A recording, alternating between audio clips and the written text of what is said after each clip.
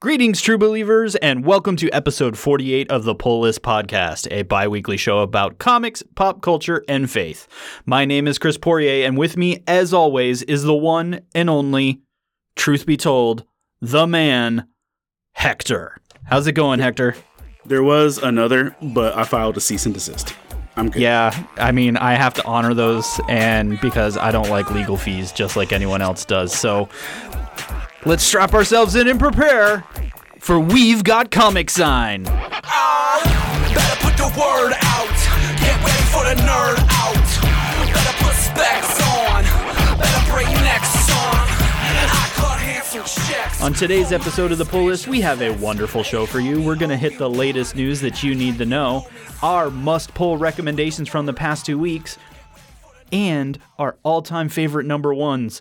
Well, not all time, but at least from the last 2 weeks. This is the Pull List Podcast.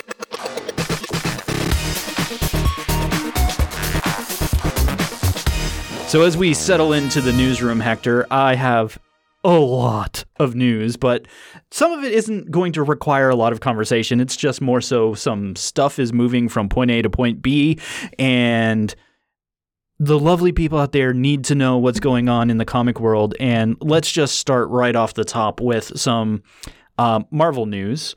And I don't know if it's exciting or not, but we have Marvel news, and Yay! Their summer event has taken shape. Not the whole Heroes Reborn thing. That's like actually going to happen earlier. Like the actual summer event. Because, you know, for those of you keeping score, Marvel generally does their big event in the summer. Comics in general typically does, because hopefully things are kind of back to normal, and also just that's when the big stuff drops. So this year, Hector, are you ready for Black Cat stealing You already lost the me. Infinity Go Gauntlet? Yeah, no, right. The Black Cat is stealing the Infinity Gauntlet. That's the setup. Why? I got nothing, but it's going to be called Infinite Destinies. If you're reading Amazing Spider-Man, she stole some. Didn't she? What'd she just steal from Doctor Strange? Yeah, there is some stuff going on, and I forgot, and I didn't put Amazing on my list this week because I thought it was interesting, but I'm still kind of waiting for the other shoe to drop. But yeah, I didn't have time to read that one yet. Yeah, there's stuff going on. There's transitioning with MJ and all that good stuff. But and Black Cat's present, Doctor Strange present, and spoiler alert for Hector at least. Do you care? Can I spoil this because it's kind of funny. The last panel has Mephisto on it because, you know, Marvel and Mephisto. Just saying. Huh? Get it? Yeah, so anyway, Infinite Destinies, Black Cat steals an Infinity Gauntlet. So what does Black Cat do with a Infinity Gauntlet? You gotta start picking books up about mid-year to find out. So let's get on to some news that might be slightly more shocking. I made a pun and I didn't mean to. It's because I can actually read my notes before I say them out loud. Yeah, but we mentioned a couple episodes ago that DC's bringing back Milestone comics, and Milestone ran a lot of comics in the early 90s featuring black superheroes, finally having their own imprint and everything, that DC's bringing them back. But for better or worse, they're not bringing it back in print, or at least not immediately. It's going to be digital only on their new DC Infinite and all that good stuff. But all that to say, Static Shock is coming back in for its own series, for its own run, starting real soon under the reinstituted Milestone, and it's just simply going to be called Static. So I'm sitting here very hopeful that we'll see print copies of these things eventually, but for better or worse, they are starting in the digital-only platform. But for fans of old school Milestone and Static Shock hardware and some of the other great heroes from that, we're going to start seeing independent books from the original Milestone line making their appearance in digital first, and fingers crossed we'll see all this stuff in print later on. And I don't know about you, but I'm kind of excited to see new Static Shock stuff because at least growing up, I do remember the cartoon and really enjoying the cartoon. And then as I got into comics later on, went and found the comics and enjoyed that. So I'm just looking forward to seeing Milestone in print again. Yeah. I mean, and honestly, I think a lot of what's happened with the history of the other history of the DC universe has been a good, like, springboard for that. A good primer for it. Mm-hmm. Yeah, a good primer for it because, like, I know that it's, you know, the appropriate air quotes thing to do to highlight certain groups and stuff during their appropriated months with all the air quotes in the world. But DC's done a really good job of doing this for a while, not like just because it's the month to do it. They've done a much better job of like diversity, like spotlighting. But then again, so is Marvel. Marvel did the whole Native American cover line, which was a cool idea. But you know, that's what I'm saying in general. Like our comic companies are doing a better job with that. Right. And it's great that we can finally see that representation continue and also garner new readers as we go forward. And that's kind of my next piece of news is during this month and bringing Milestone back and everything, Warner Brothers, parent company of DC, finally put together a documentary on the history and person of Dwayne McDuffie, who was one of many, I say one of, but I truth love is Dwayne. Many say he was great. Was right, and we lost. He passed away in 2011, and there's been a lot of fallout from that because unfortunately, comics and intellectual property tends to bring out the best in people. Say that tongue in cheek, but I'm looking forward to checking that out because I find the history of Milestone was just so fascinating that like a lot of other things that popped in the early 90s, it was just a group of creators that are like, we want to do the thing and not just do the thing, but do the thing about people like us. And it's kind of amazing to think that that technically didn't come to be until the early 90s, that sure, there was representation in comics, but truly an imprint, a label that was entirely representative of the Black community just didn't exist. And Dwayne McDuffie spearheaded that and gave us a lot of those Milestone characters. So it's free. We're dropping the link in the notes. So if you just love comics and you want to understand what's going on and take an opportunity to celebrate Black History Month, it's a great opportunity to check out an amazing creator from this time period. So good on WB and for the other folks for getting us the content so we can hear the story and the struggle of Milestone as it came to be. And now it gets reinstituted. And just let me tag onto that. Yeah. Like outside of, you know, these guys were like flag bearers in making this happen. But there are a lot of really great creators now doing some really good stuff that is on these levels, like Fourth Wall. Is it Fourth Wall Studios? The guys that we've worked with them at cons before. Morgan Iverson, who does Lumberjacks. Danny that does Ace Blade. The guys over at Tuskegee Airs. That's Marcus, right? Yep, Marcus and Greg. Tuskegee Airs, and of course Afua, who recently has had her work featured on Lovecraft Country, and she's in this month's previews with her new independent project, The Book of Myrrh. I kickstarted that. I kickstarted that as well, so we're just going to put that out there.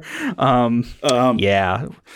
And most of these folks you can find on podcasts, either on the pull list stuff or on Faith and Fandom. And but yeah, it's awesome to celebrate creators really doing good work. So yeah, and on that note, I might as well just put this down, and then all of you can hold me honest to it. Is we actually need to have Afua on the show? We haven't done that yet, so I'm going to reach out to her. I'm going to reach out to her this week, and we're going to make that happen in the next couple episodes. I'm going to try to. She and I've had some really good conversations lately too. So because I'm not saying I'm her best friend or her biggest fan, but I don't think anybody screamed louder during Lovecraft Country when her name got mentioned than me. Because I'm excited. You nerd. Because like every time her artwork was on the screen on Lovecraft Country, I'm like, hey baby, that's my friend Afua. She makes good comics. And she's then super cool. When the one episode where I was like, oh man, look at Afua getting love. And then when they said her name, an artist named Afua taught me to draw, I literally broke noise ordinances. So it was good. But yeah, sorry. So we'll work on that. That's important. And so bringing that and everything in. Oh, wait, what? Well, just stepping into the newsroom, I've just been handed some breaking news. Yeah, you like that? That was nice. I got sound effects. Nice. I got sound effects up in here. But literally just stepping into the newsroom, hot across the wires, a new Superman project from J.J. Abrams and from current Black Panther writer Coates apparently is going to happen. There's stuff all over the internet today. Literally in the last couple minutes, saw it pop up that I guess we are getting a reboot of Man of Steel of some type. Abrams is going to head that, and we have no idea whether Carvel and his mustache will be there or not. But new Supermans, it's happening. Maybe ? The internet told me so it must be true. Dude, and I just want Cavill as Superman. That's where I'm at. Yeah. Right. I just want to have Cavill as Superman, especially coming off the heels of what will be I think we'll get some extra love for it after the Snyder Cut. So, yeah. Yeah, I mean, I'm excited for that too. So, yeah, we're getting there, fam. But yeah, that just happened. So, see, we bring you the news like literally as it happens, or as I can open and close the door that I'm 2 feet away from. But you're welcome. So, breaking news for today, but not so breaking, but equally interesting. I brought you random Spawn news 2 episodes ago. Well, I've got more not so random Spawn news because Todd McFarlane said he was going to break the internet, and I don't know if he did, but he might have, in announcing. Nope, mine still works. The internet's still there. Good. It's still there. Did you know that you needed a Spawn universe? Not just a Spawn comic, not just a couple movies and a Once Upon a Time TV show. You need all of the things. And I know I need John Leguizamo as the clown all day long. Well, there you go. But Todd announced it. He's going to create a larger universe. Some more comics are coming off from that. Some more books, some more movies, supposedly, maybe some TVs. Yeah, if you are all about that Spawn, and I mean, it's Spawn, one of the longest running individual continuity comics ever from Todd McFarlane. Todd McFarlane, you've heard of him? Spawn. He makes action figures, right? He makes some pretty dope action figures, actually. Todd McFarlane makes action figures like Toby Mac makes inspirational memes. That's not what they started with. But that's all they're known for now. Ooh. So Spawn Universe is coming to you, and there's going to be up to 4 monthly titles in the Spawn Universe going forward, and good on him. I mean, truth be told, Todd is definitely one of the hardest working dudes in the industry. So, I mean, chase it. Todd literally, as he stepped out, helping Image come into creation with a bunch of his friends, Spawn being there from the beginning and all that. Spawning Spawn. I'm not going to doubt the man because he's proven that he can create fire. So all about it. Well, it's the thing of like, I know you can do it, but it's the Jeff Goldblum meme from Jurassic Park. You were so concerned about asking yourself if you could, you never ask yourself if you should, you know? Yeah. And oops. Well, here we are. It's a thing. It happened. I'm sorry, I think. I don't know. Yep. But we also wanted to kind of help some of you that if you went to your comic book store this week, you might not have had comics. And that sucks. But maybe you kind of noticed that the entire country was like going through like a thing. Like just the entire U.S. map like picked up the phone and said, no, we're not coming to work today for like a week. Crazy weather and just everything just messed up Diamond. Something terrible this week. So some of y'all didn't even get your comics till around Friday. And that makes every comic reader sad inside. But you didn't make believe that, and Diamond didn't just like hate your store independently this week. But almost everybody had their stuff delayed this week because of weather and just everything. And the only thing I can come to think is that Weather Wizard just needs to get locked up again. So get Barry on the phone and let's knock this out. Weather Wizard sucks, man. How is that guy even a villain? Rogues Gallery, whatever. But wrapping up our news, we're going to talk about The Last Ronin #2 this episode for sure. So Teenage Mutant Ninja Turtles, I think people have probably heard of them before.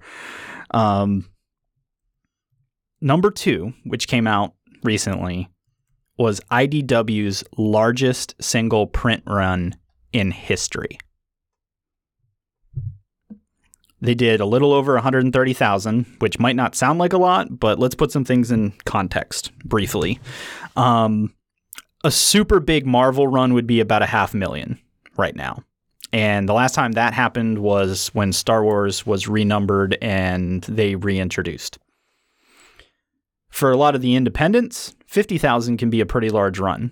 So 130 for a Turtles book is nothing to scoff at. And just every time a Last Ronin comes out, they seem to just get bigger and bigger and bigger. And we're going to save it for the back half of the show because that book's freaking amazing. There's a reason why it was IDW's biggest. And I have no doubt #3 will be their biggest, and so on and so forth till the end of the run. So, keep an eye out. I want to jump in real quick with some Shazamly news, if I can. Ooh. So, because I'm about that Shazam life, got my crush on Zachary Levi's, what's the word? Smolder. And ooh, okay. I'm a big Shazam fan. There were 2 pieces of Shazam news this week that were just encouraging to me. And one, this is more Black Adam than Shazam, but with the way that coronavirus has affected the movie industry, I had like a pit of my stomach fear that we were going to lose big budget movies and move mainly to TV. In the depths of my soul, sure. I had that fear.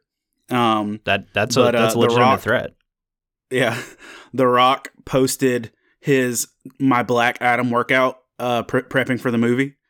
And like, I'm not going to go into all the details of his workout regimen, but he said that he wants, it's on his Instagram, that he wants his Black Adam to be the most physically impressive version of himself he's ever shown. Ooh, that says a lot, especially for him. Yeah, I mean, he did that once before with Hercules, where he said, he wants to be better than he's ever been, but he's doing that with Shazam, with Black Adam. And so he posted his workout, which was like a nice little, oh, I'm glad, this movie's not canceled. He's also producing Black Adam and Shazam, so that makes it easier. But then also that Rachel Zegler, who you might know from West Side Story, is cast as a important role in Shazam 2. Ooh, interesting. So they're casting new characters for Shazam 2, which just makes me happy. And Zachary Levi and Rachel had a nice little dance on Twitter after the announcement. She's like, I like the word Shazamly, and et cetera, and how they're going to sing musicals together at every press junket and all the things. So that made me happy. My little Shazam news. Go on. Oh, nice. Well, that is our news for this week, and that's what you need to know. And that's our bi-weekly look at the industry and delivering you all of that wonderful inside knowledge, including breaking news. I'm mad I never opened my door. See? And hold on. Wait. As always. Oh, wait. There's nothing. Oh, sorry. No, there's nothing outside your door. Well, my door works a little differently. It goes into the Pull This Podcast news room, which is full of interns that I should probably pay. No, we don't have any interns, but it does go into the newsroom, which is called my desk and the internet. And you can join that awesome conversation with us whenever you want. You can join us on the Discord. Well, you can join me on Discord because I think we've come to the conclusion that Hector is just not going to. But you can hang out with Hector over on the Facebook community, but that's completely okay because Discord and Facebook are where we hang out. Just look for Love Thy Nerd. The links are in the show notes. And tell us what you liked, what you hated, or possibly even what we missed, because believe it or not, we miss things. And all the time. We can have a very cozy, wonderful conversation about pop culture and comics just about anywhere that you want to hang out, except maybe on MySpace because we don't do that anymore. So just check out the show notes for where you can hit us up, and we'd love to have more conversations with you. What up, nerd? Thank you for listening to this podcast from the Love Thy Nerd Podcast Network. We hope you're enjoying it. But hey, did you know that Love Thy Nerd airs almost all of its podcasts first on LTN Radio? That's right. LTN Radio is your home for the best Christian rock, rap, pop, and indie music. And it's also the place to go to hear Love Thy Nerd's content before it reaches the podcast feed. In addition to that, Love Thy Nerd creates a lot of content that's exclusive to LTN Radio that you're missing out on. So go check out ltnonair.com and listen for yourself. You can also download the Live 365 app on your smartphone and search and favorite LTN Radio, or enable the LTN Radio skill on your Echo devices and simply ask Alexa to play Love Thy Nerd. Now let's get you back to that podcast. So Hector, I think it's time to share with the wonderful people out there what comics jumped out of our poll boxes this week. So how about you start us off and tell us what just said, Hector, this was an amazing comic. For me, or not. Surprise. Yeah. I'll do what I want. You can't stop me. I'm going to back up and give you one that I was late with, that I should have mentioned on the last episode, and I totally forgot because I got in my own hype bubble about it and forgot to mention it on the show. Batman Black and White #2, which Batman Black and White #3 just came out, and it was great. But Batman Black and White #2 features a story from Tom King called The Unjust Ruler, I believe is what it was called, or The Unjust Judge. It's been a minute, but it's the first story in Batman Black and White #2. And as you know, if you've listened to us and my love affair with Tom King's writing, especially his biblical references and stuff in scripture, and because Tom King, regardless of where he stands in his own personal life, has put more biblical content into Batman than I have. And let's just remind people that if you've jumped onto our show late, we started the show on a single issue of Batman that Tom King wrote, Once Upon a Time. So that was issue 53, almost little over 2.5, almost 3 years ago now, when Hector and Chris didn't know what the heck we were doing, but we wanted to talk about it anyway. That's where the Pull List podcast came from. No, we're making this look good, though, because you can't see us. That's how awesome it is.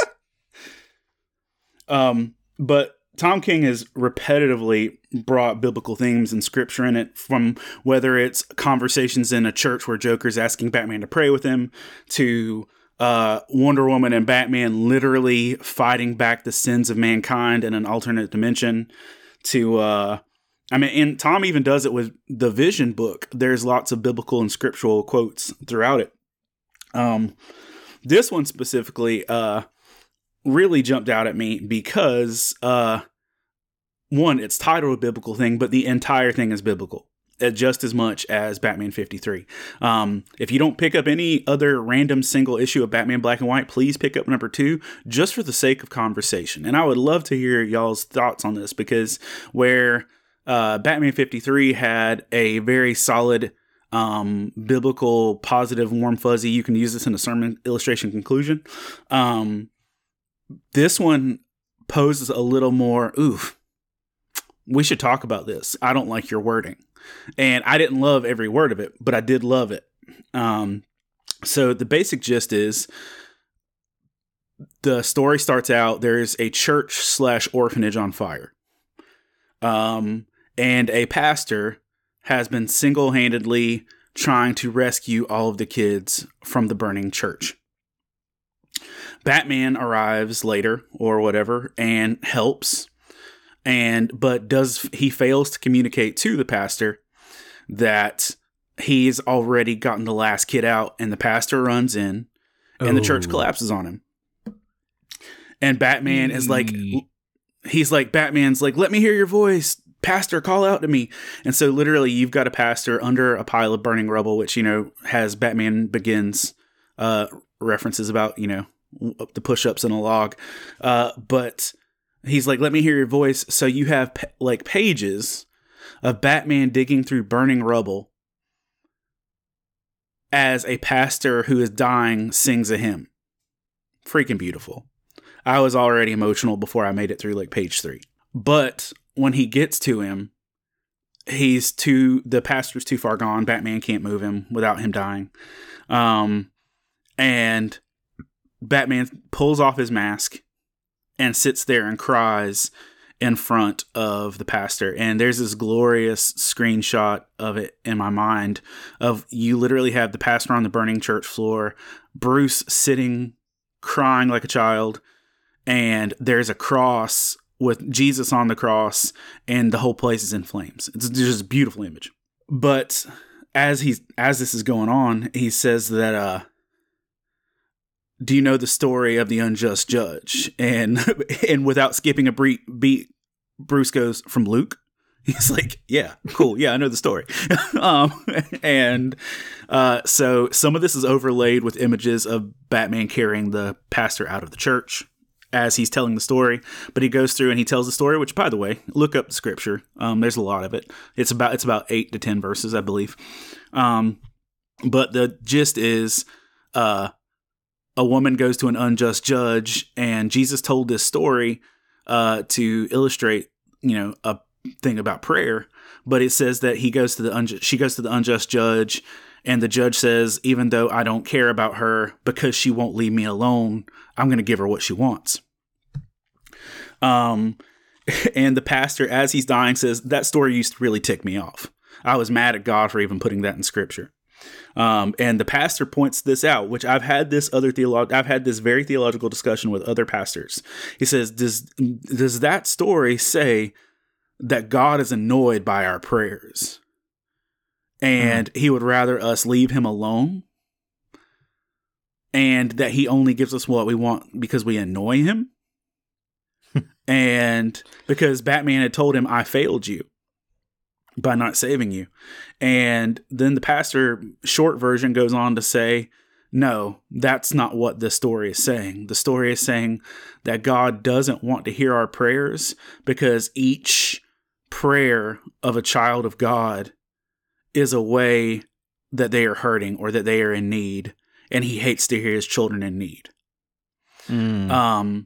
The one line that I didn't love, just like there's one line in Judas that I didn't love.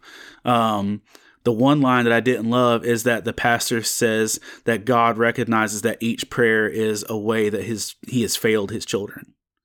Now, I don't. Yep. Yeah. Really though? Really? Now, I don't think he was saying that on now, this is me being me.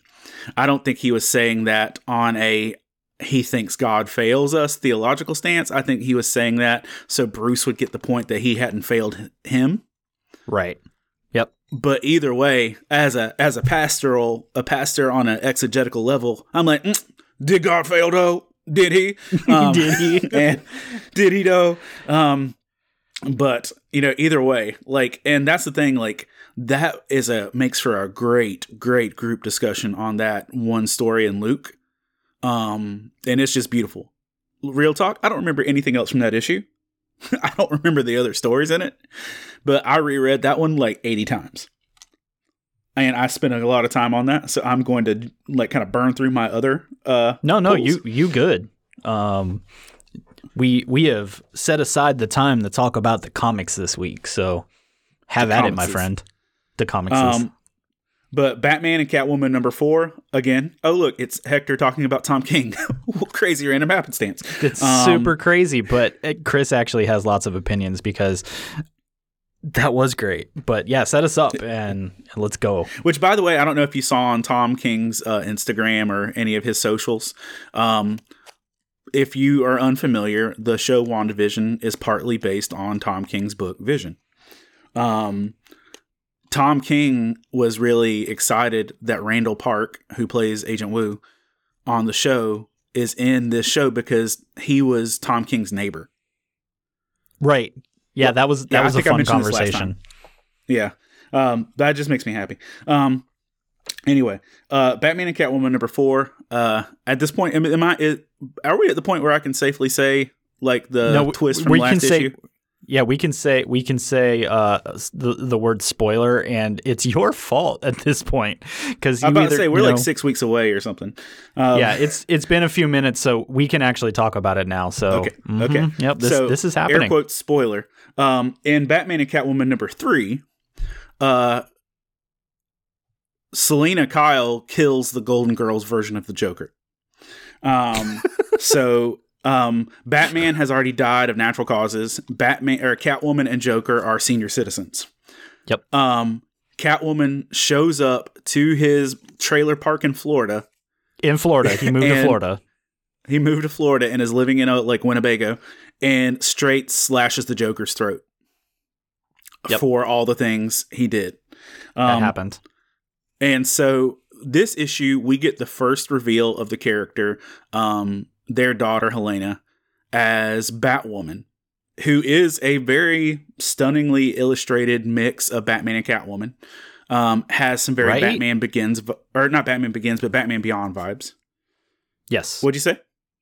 No, I agree. I was trying to find a way to talk about how she was illustrated as well, but you nailed it. She has a very Batman Beyond's vibe mix of Catwoman and Batman. And she's investigating the Joker's murder. And Selena's just literally sitting at the table like, that's nice. Good story. Tell me more. Tell me more. Oh, no, he died. How unfortunate. But she's investigating that, and like you can tell that it's going to come to a head where her mom and her are going to have to she's like, honey, the most evil man in the world is dead, and I'm the richest woman in the world. I don't care. And, like Selena Kyle just completely like unplugged at that point. She's like, I've got my wine.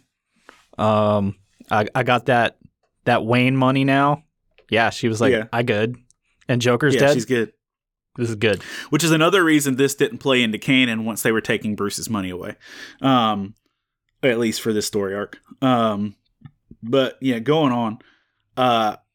Also, like, you still get more version of the Phantasm, which I feel like even though the Phantasm is a main character in the storyline, she's not the main character of the storyline in the flashbacks. Like, I'm kind of surprised at how little Phantasm we actually got.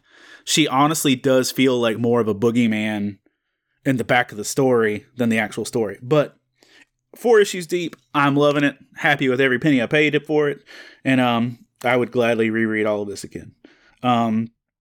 Let's see. King in Black number 4. I picked up King in Black off of a recommendation from you lovely people. And I will say that for like the $20 it cost me or more to jump into this, it's been a good read. If you picked up any of the stuff dealing with Carnage or Venom over the last little bit of Marvel history, it's totally worth it. It's a good storyline. You get to see the full function of the Marvel Universe in one fell swoop of Captain America being Cap. You get to see Iron Man be all as the Iron Man he wants to be. You get to see Magneto and Charles be the douche-waffles that they are. And, like, to me, and here's my super positive statement. You ready? This is the most well-endowed Marvel crossover event since Civil War. 1. What? As far as getting the best vibe for all the characters. Okay. I see what you're... Like, Thor was admirable. I don't know the last time I picked up a book and thought, outside of that one issue where is he rebuilding a church, I don't know. I was like, Thor is admirable. But like, this is one of those things. It has a heavy Civil War vibe, even though there's just a lot of black squigglies. But you get Eddie being Eddie, you get Pete being Pete. I mean, you get all the goodness that's in the Marvel universe tightly packaged. And even if you haven't read all the crossovers, I know a little more going on because I've read the Daredevil ones and the Savage Avengers ones and the Marauders ones. But honestly, you could probably pick up these 4 books and be satisfied. But issue 4 was great, which is the one that's on the list. But what I'll say is this: about halfway through issue 4, I realized why this feels familiar. You know why this feels familiar? And this is my moderately negative statement. It's You've been warned. This isn't the worst thing I've ever said. Trust me. By issue 4, King in Black just feels like a black and white version of Blackest Night. Ooh. Like, it literally just we've been here before. By issue 4, it literally felt like I was reading Blackest Night again. And that's not a negative. It's just like, oh, this suddenly feels less original. And it's literally like the last couple pages of issue 4 that made me feel that way. But it's like, it feels like a less colorful Blackest Night. Like, because I remember the first time I read Hal Jordan say, "Let's get this rainbow rodeo going." I'm like, what? But this straight up just does feel like a black and white version of that. And I'll leave that statement as it is for spoiler's sake. So let me be clear. I'm enjoying reading it. I think it's really well done Marvel book. It's probably one of the best big swings on a Marvel book since Civil War or World War Hulk. But it does have a, hey, let's bring our dead sidekick back from the dead and make him a darker version of himself. You mean Red Hood? No, Winter Soldier. I mean, it's got that vibe of Marvel's doing something DC did, but, in their own sandbox. DC did it. No, that's the thing, though. But I mean, it does have a very... If you replace lanterns with symbiotes, it's the same story in a lot of ways. I mean, comics have been around for a hot minute, 80 plus years. So we are kind of hitting that point of originality. And thank goodness for independent press, because those fools definitely are bringing some crazy stuff. So, yes. Yeah.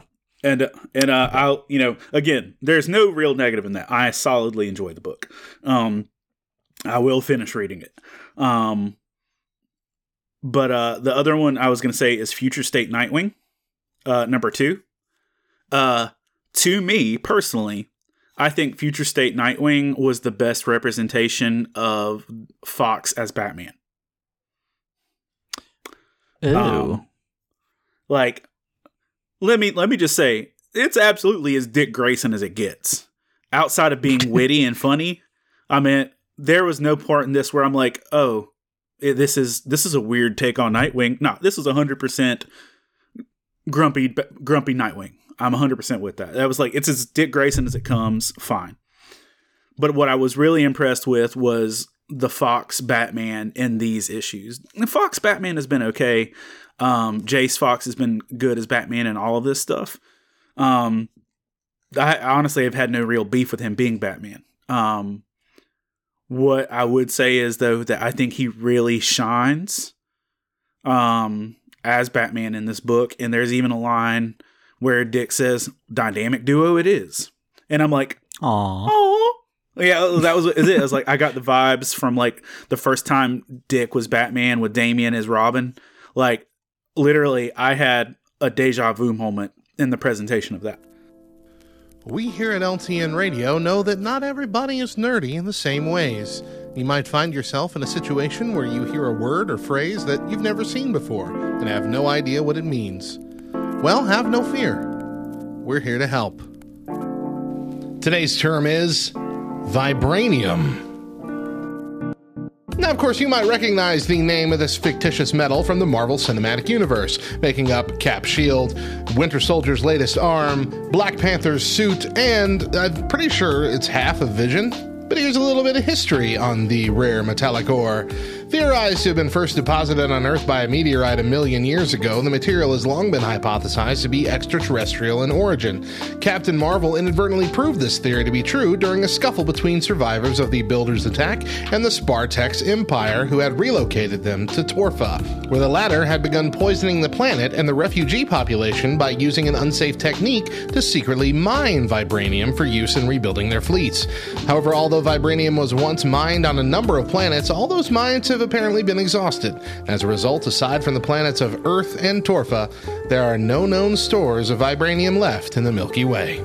There are said to be 5 different types of vibranium on Earth, and the most well-known is Wakandan. I'm Radio Mad, and I hope I've made your life just a little bit nerdier. Those are my polls. What are your polls? Let's see. I mean, I read a bunch of Future State too, but, just to kind of give the honorable mentions here, the Catwoman series finished out, and I thought it finished out really well. Agreed. That I think I've purchased all of Future State at this point. I ended up being that guy when I said I wouldn't. And I think the bottom line for me ended up being that there's probably slightly more good Future State than not good, but there was some stuff in the middle that just made me go, cool. I didn't need to read that. When I tried to read Legion of Superheroes, I literally thought, are the pages out of order? What's happening? The Green Lantern stuff didn't quite stick to me either. Shazam was interesting, but still felt like they tried to do too much too quickly, maybe. But Shazam needed 4 issues. Shazam needed 4 issues to pull off the story they were trying to pull. No, I think that's it. Yep. What you were saying too, just to add on my honorable mentions, the artwork in Immortal Wonder Woman #2 is some of the most majestic and beautiful Wonder Woman artwork I've seen. I still stand by that Wonder Woman, the Young Wonder Woman, is the best book out of Future State. And we're going to get that ongoing. So congratulations. And you will get my money. But yeah, go on. Yeah. So Catwoman was great. I thought that isolated train heist story was a really good look at what's going on in this world. Dark Detective, I thought, was great as well. That the understanding who the magistrate was and Peacekeeper and all of that just felt right in all the books that they actually bothered to tell us about it.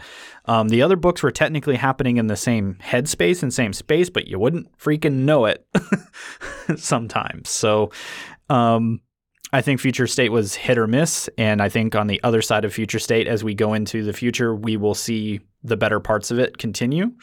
But yeah, hopefully we've given you kind of a navigated path of Future State for what to pick up, what not to pick up, or some stuff in between. So now I can move on to, I did a whole bunch of, actually everything on my list this week is independent. Heck yeah.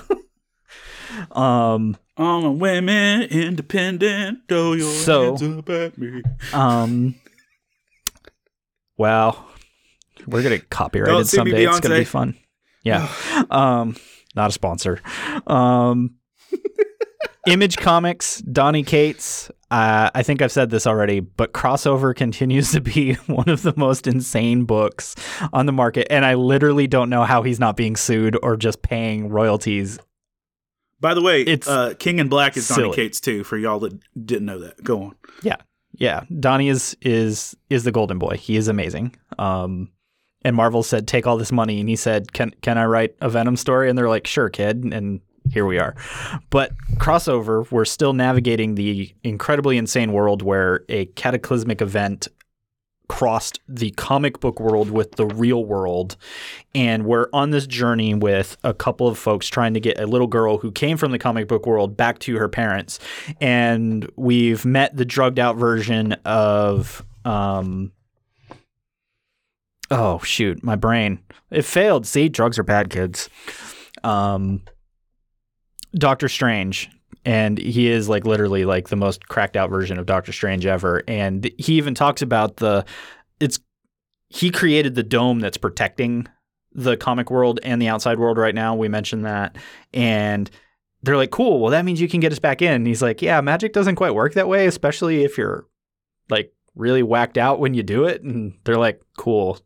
So don't do drugs and do magic, because I don't remember how I did it, apparently. And it's still just utterly insane. But you've now met kind of a team of superheroes that are now helping them all kind of get back. And they've just visited a museum about the day the incident occurred, which is full of nothing but comic book references. So again, just different enough not to get sued. But you can pretty much identify everything that's in this thing. And the museum itself is the Hall of Justice. And it's just bonkers. So you need to check the book out, because it's just wild page to page, the thing it is. But all this to say, if you are a Donny Cates fan and you've been listening to us and you've heard us utter one of Donnie's other books, God Country, he crossovered his own crossover in Crossover. So Crossover is about comics coming into the comic book world. Well, the thing they go to seek to help them figure this out, spoiler alert, but I'm setting this up on purpose, is Valofax, the omniscient sword from God Country. So if you back up in the timeline, when I think we gave you news maybe a year ago that there may be a universe of particular swords in Donnie's world, we now know where some of that nexus exists. And it's pretty awesome, because what he does in introducing you to Valofax is he gives you the first couple pages of God Country so you understand what the sword is, what it did in this universe, and now going forward. It is meta as all get out, but it's actually pretty well done, and I don't hate it. It's a really creative piece, and I think anyone that just enjoys all of pop culture in general is going to enjoy this book. So go read Crossover. It's an adult book. I think you probably figured that out by now. Because cracked out Doctor Strange is not for the children. Just saying. But also on my wonderful journey of strange image books is I went on the number 1 train again this week, and I read Stray Dogs number 1. How to describe Stray Dogs to you, our listener. Hector, do you remember the movie Pets? I didn't watch it, but I think my kids have. Yeah, so basically the animated film that was all about that pets have, when all the humans go away, they can talk. It's toys except with pets. Come on, it's Toy Story. There's 2 of them. Yeah, we've seen this. So think about that concept that the pets communicate with one another, even that kind of animation style.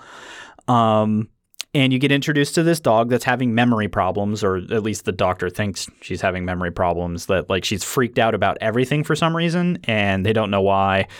And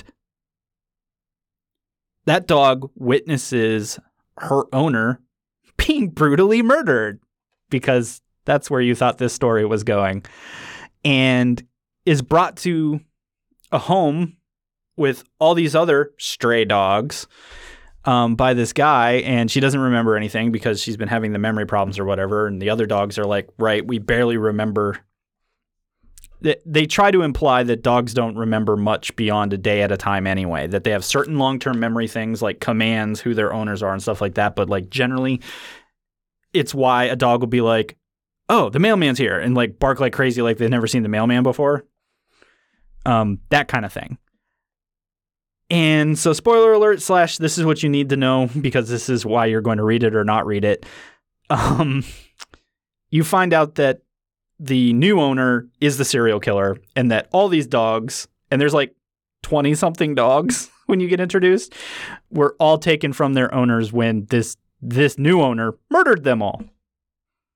So I guess if you like the movie Pets and the movie Seven and you wanted those two things together, Image has a comic for you.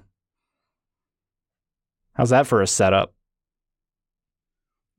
I just wonder who actually said, you know what we need? Pets and What Seven. we need more of right now is Ask Me What's in the Box, but with animated dogs. No, please don't. So yeah, that's a thing. I don't have a feeling one way or another, but it felt so freaking weird that I had to bring it to your attention. And that brings me to the more feel-good-ish book of the week, and that's Young Hellboy. Because if you didn't know that you needed Hellboy stories from when he literally was kind of like middle school-ish age, it's like delightful. Literally after... Yeah, it was really kind of delightful because it was, 1947. I think Doc found him in 45, just at the end of the war. So, he ages differently, but he's basically a child and he's traveling with the Doc, and it's a straight up kind of wacky Hellboy story with crazy occult things going on and being investigated and everything, and the church trying to murder Hellboy because like one does. But the book reads at a younger level. The stories are well illustrated. I've actually really enjoyed this illustration for Hellboy. Yeah, there's no other way to really say that. So it's kind of a fun young adult version of Hellboy, and that's what you need to know. So if you enjoyed Hellboy in general, it is worth reading. It's not a gimmick. It actually is pretty great. So you should check it out. It felt short. That was my only negative. It did feel short, and I think that's because, again, aiming for that slightly younger audience, the dialogue was less, so it's hard to move forward when there's not a ton to drive you there. So, interesting. And then finally, Teenage Mutant Ninja Turtles, The Last Ronin 2 came out, like we mentioned. It was meh. I'm just kidding. Go ahead. Yeah, it was okay. It was the most printed book by IDW ever, and it was fine. No, this is a great book. Like, if you have any vested interest in the Turtles, which a lot of us, I guess, our age do just by existing, because they were basically there while we grew up in cartoons and movies and everything. But if you've enjoyed this space at all, the story that's being told is just well done. And it's this concept of one of the turtles is the last one standing. I don't remember if we spoiled that when we talked about the first episode or not, so I'll be careful just the same. But what we're going it's through... been like 5 months. It's been like 5 months, but there's one left. And what we knew was that everyone else died, including Splinter. And what the 2 is starting to introduce us to is the events that led up to the lone last standing turtle and why he's on the vendetta he's on. And it's been really well done. And it's also been fun to see other characters from that universe and where they are or aren't. So we saw April this time around, and her and Casey Jones, had a kid, and we get to meet their kid, who's pretty cool and interesting in this. But did you catch the last thing in the last panel? April was holding the head of something. I didn't 100% know what it was. Yeah, I have a theory, and I'm pretty sure I'm right. And I think a particular perky robot is going to get referenced in the not too distant future. Yeah, look at it again with that information. I think I'm right. I don't know I'm right. But Kevin Eastman is doing a lot of the work in there. Tom Waltz, who's been writing for a very long time on the current Turtles run. Our friend Ben Bishop has picked up a majority of the art, and going forward, you'll see his next to Kevin's stuff. And that's just really cool because Ben, I had the pleasure of meeting pretty early in his career of, launching on the Turtle stuff, that he was just a huge fan. And one day Kevin picked up the phone and called him and said, I want you to do stuff with me. And since then, just Ben's been given more and more work. And when they lost the primary artists for Ronan, he's getting to finish it out. So Ben's another dude that, writing this down, have to have on the podcast. See, we do podcast and we find out who we need to bring to you just by talking. But if you love the Turtles, you need to be reading Last Ronin. Hey everyone, I'm Hector Mirai, and this is Faith and Fandom 180 on LTN Radio. So I want to talk about WandaVision for a second, and don't worry, no spoilers. And even if you have no idea what's going on in WandaVision, that's okay too, because this is going to be just based on one single line. And personally, I think it's the most quotable line in the entire series so far. And I think it also carries the most potency per letter of anything out of the entire series. But there's this moment where Vision makes this statement. What is grief, if not love persevering? And man, the minute I heard it, which by the way, I saw it quoted on people's Facebook statuses before I even got to watch the show. Thanks, guys. But the minute I heard it, it just hit me deep. It hit me in my soul. It hit me hard. Because the reality is, beyond just what we see in WandaVision and anything else, grief and love persevering to me honestly boils down to Jesus. And not just a straight Jesus juke the situation, but this is honestly what stirred in my soul the minute I heard this line. Because I go back to Mark 14, and where Jesus is praying before the cross. He's praying before he's arrested, and he literally is drowning in grief. Check this out. In Mark 14:34, there's this verse that says, "My soul is overwhelmed with sorrow to the point of death." He said to them, "Stay here and keep watch." Verse 35 says, going a little further, he fell to the ground and prayed that if possible, the hour might pass from him. Verse 36 says, "Abba, Father," he said, "everything is possible for you. Take this cup from me, yet not what I will, but what you will." Jesus was embodied with grief over what was about to come, but it's the fact that his love perseveres, that his love persevered and is persevering, that we find freedom, that we find hope, that we find redemption, and that we find love and salvation. And that is love persevering. Remember to catch Faith and Fandom 180 every Wednesday morning on the Back Row Morning Show, only on LTN Radio. And if you'd like to learn more about Faith and Fandom, head over to faithandfandom.org, where you can learn about our Comic-Con ministry, podcasts, memes, apparel, and book series. You can even read new chapters before they make it to the next book.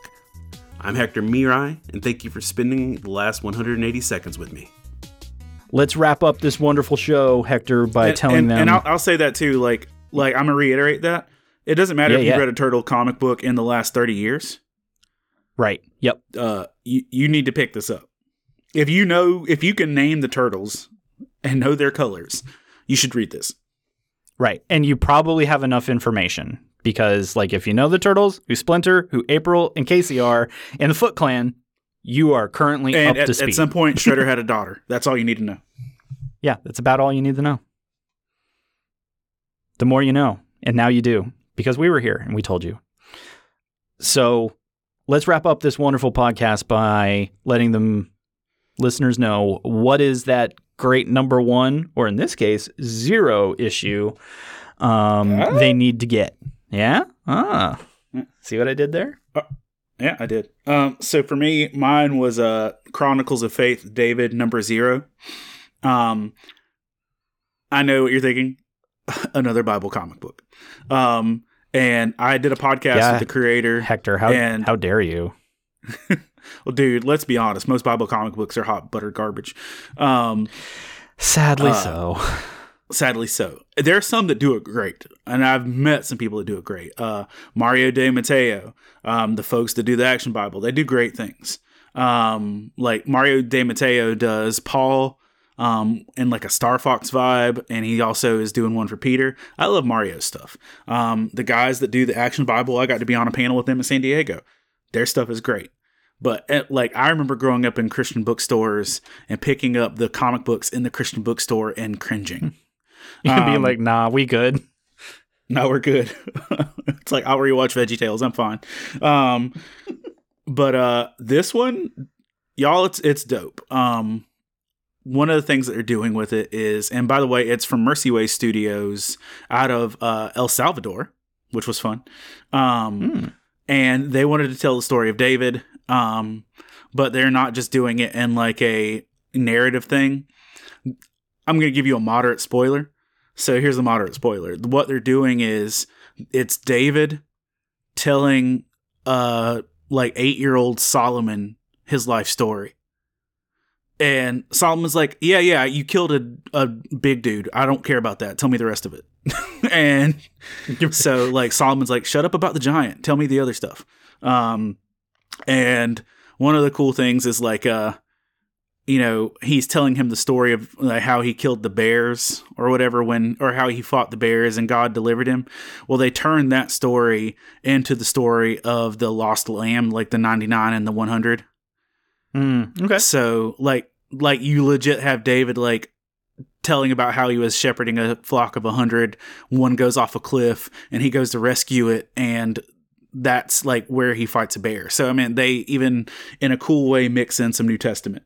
And like, Yvonne, who is, the writer, illustrator for this, said that, when he thinks of David, he thinks of him as a cross between, Link and Marty McFly.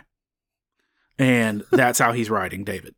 The company's out of El Salvador. It's all digital right now. But they have plans for 3 full volumes of worth of comics. And they are going to cover the whole.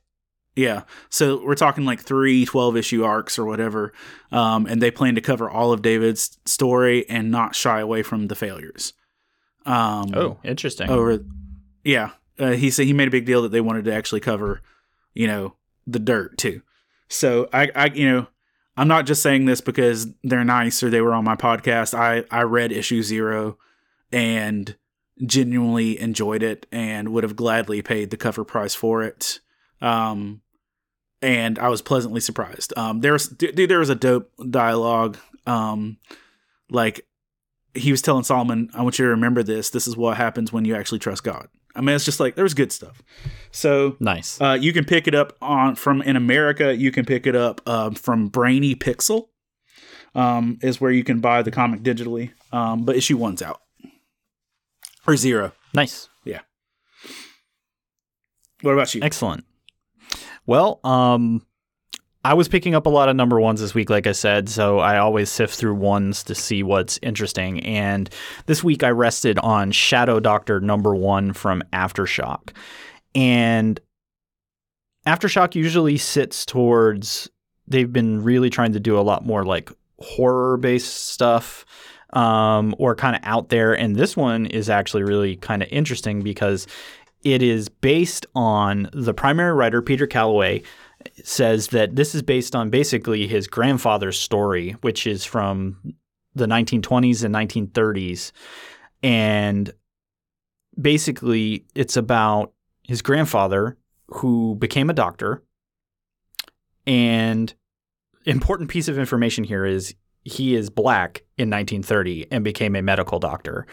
And the setup to the story is no one will hire him because literally every hospital's like, yeah, black people don't do medicine, or you do it only for your people. And it does not hide from this dude's journey. And he's like, well, cool. He was like top of his medical school class and like everything. And so he's like, well, I'm going to open my own practice. And then every bank's like, yeah, we don't give money to you. Like, this is a real, like, it's a tough read up front just to remember that we were there in the 20s and 30s, and unfortunately there are still parts of this country that still function almost in this same way. So it's a timely story with that can be really painful for folks. But supposedly, it's founded in basically kind of his grandfather's story. And so because nobody would hire him and he couldn't get the money to open his own practice, when he was a little younger, before medical school, had been tied up with whiskey runners. So this is Prohibition period, right? So he had been running with some of the folks that were running alcohol basically from Kentucky to Chicago. And during that time, he had come into contact with a little organization known as the Mafia. And when he didn't have anywhere else to go for work, the end of the setup issue is the Mafia is the only ones that will give him work and recognize him for his talent and skills because, well, they've got an empire to run, right? So it's a really crazy story based in reality. But against that backdrop of Prohibition, Chicago, the Mafia, and the struggles of being a very well-educated and talented black doctor, basically. So I'm in just to find out how the rest of this story unfolds and how much of it is true or, is for the sake of storytelling. But it really kind of slapped me. So I'd love for other people to check it out and to hear a story so we can, A, learn a little, but B, also just get this story from a medium that Hector and I tend to really enjoy, which is comics. So didn't mean to go too heavy on you, but I find it hard to say the word fun read because that's not really what my brain thinks, but it's interesting. No. And it's also really good. Its visuals are great. George's Genti is doing it, who did a lot of the Firefly stuff. Oh yeah, that Hector dude, I love him. Yeah. So, and he's just a really great dude in general. But it's really neat to know that they're billing this as, no, this happened. So I'm still kind of curious to look for future interviews and maybe find out a little more about the story to find out just that. But it's pretty neat. So you should check it out. Shadow Doctor #1 from Aftershock. And well, that's going to do it for us here at the Pull List. Episode 48 is in the books and now in your ears, but we couldn't possibly do this alone. As many of you know, we take this epic journey of podcasts and fandom with lots of other amazing podcasts and shows that are all part of the Love Thy Nerd podcast network. So be sure to visit lovethynerd.com for more info, previous episodes, and maybe find yourself a new show to add to your routine. But Hector and I, we just really love you guys and thank you for choosing us for your primary comic book knowledge factory on a near weekly basis. So don't leave us hanging. Rate and review the show on your favorite podcasting app of choice. We're on the iTunes, Spotify, Stitcher Radio, and so many more. 5 stars because you love us. Thanks for listening. And remember, kids, read more comics.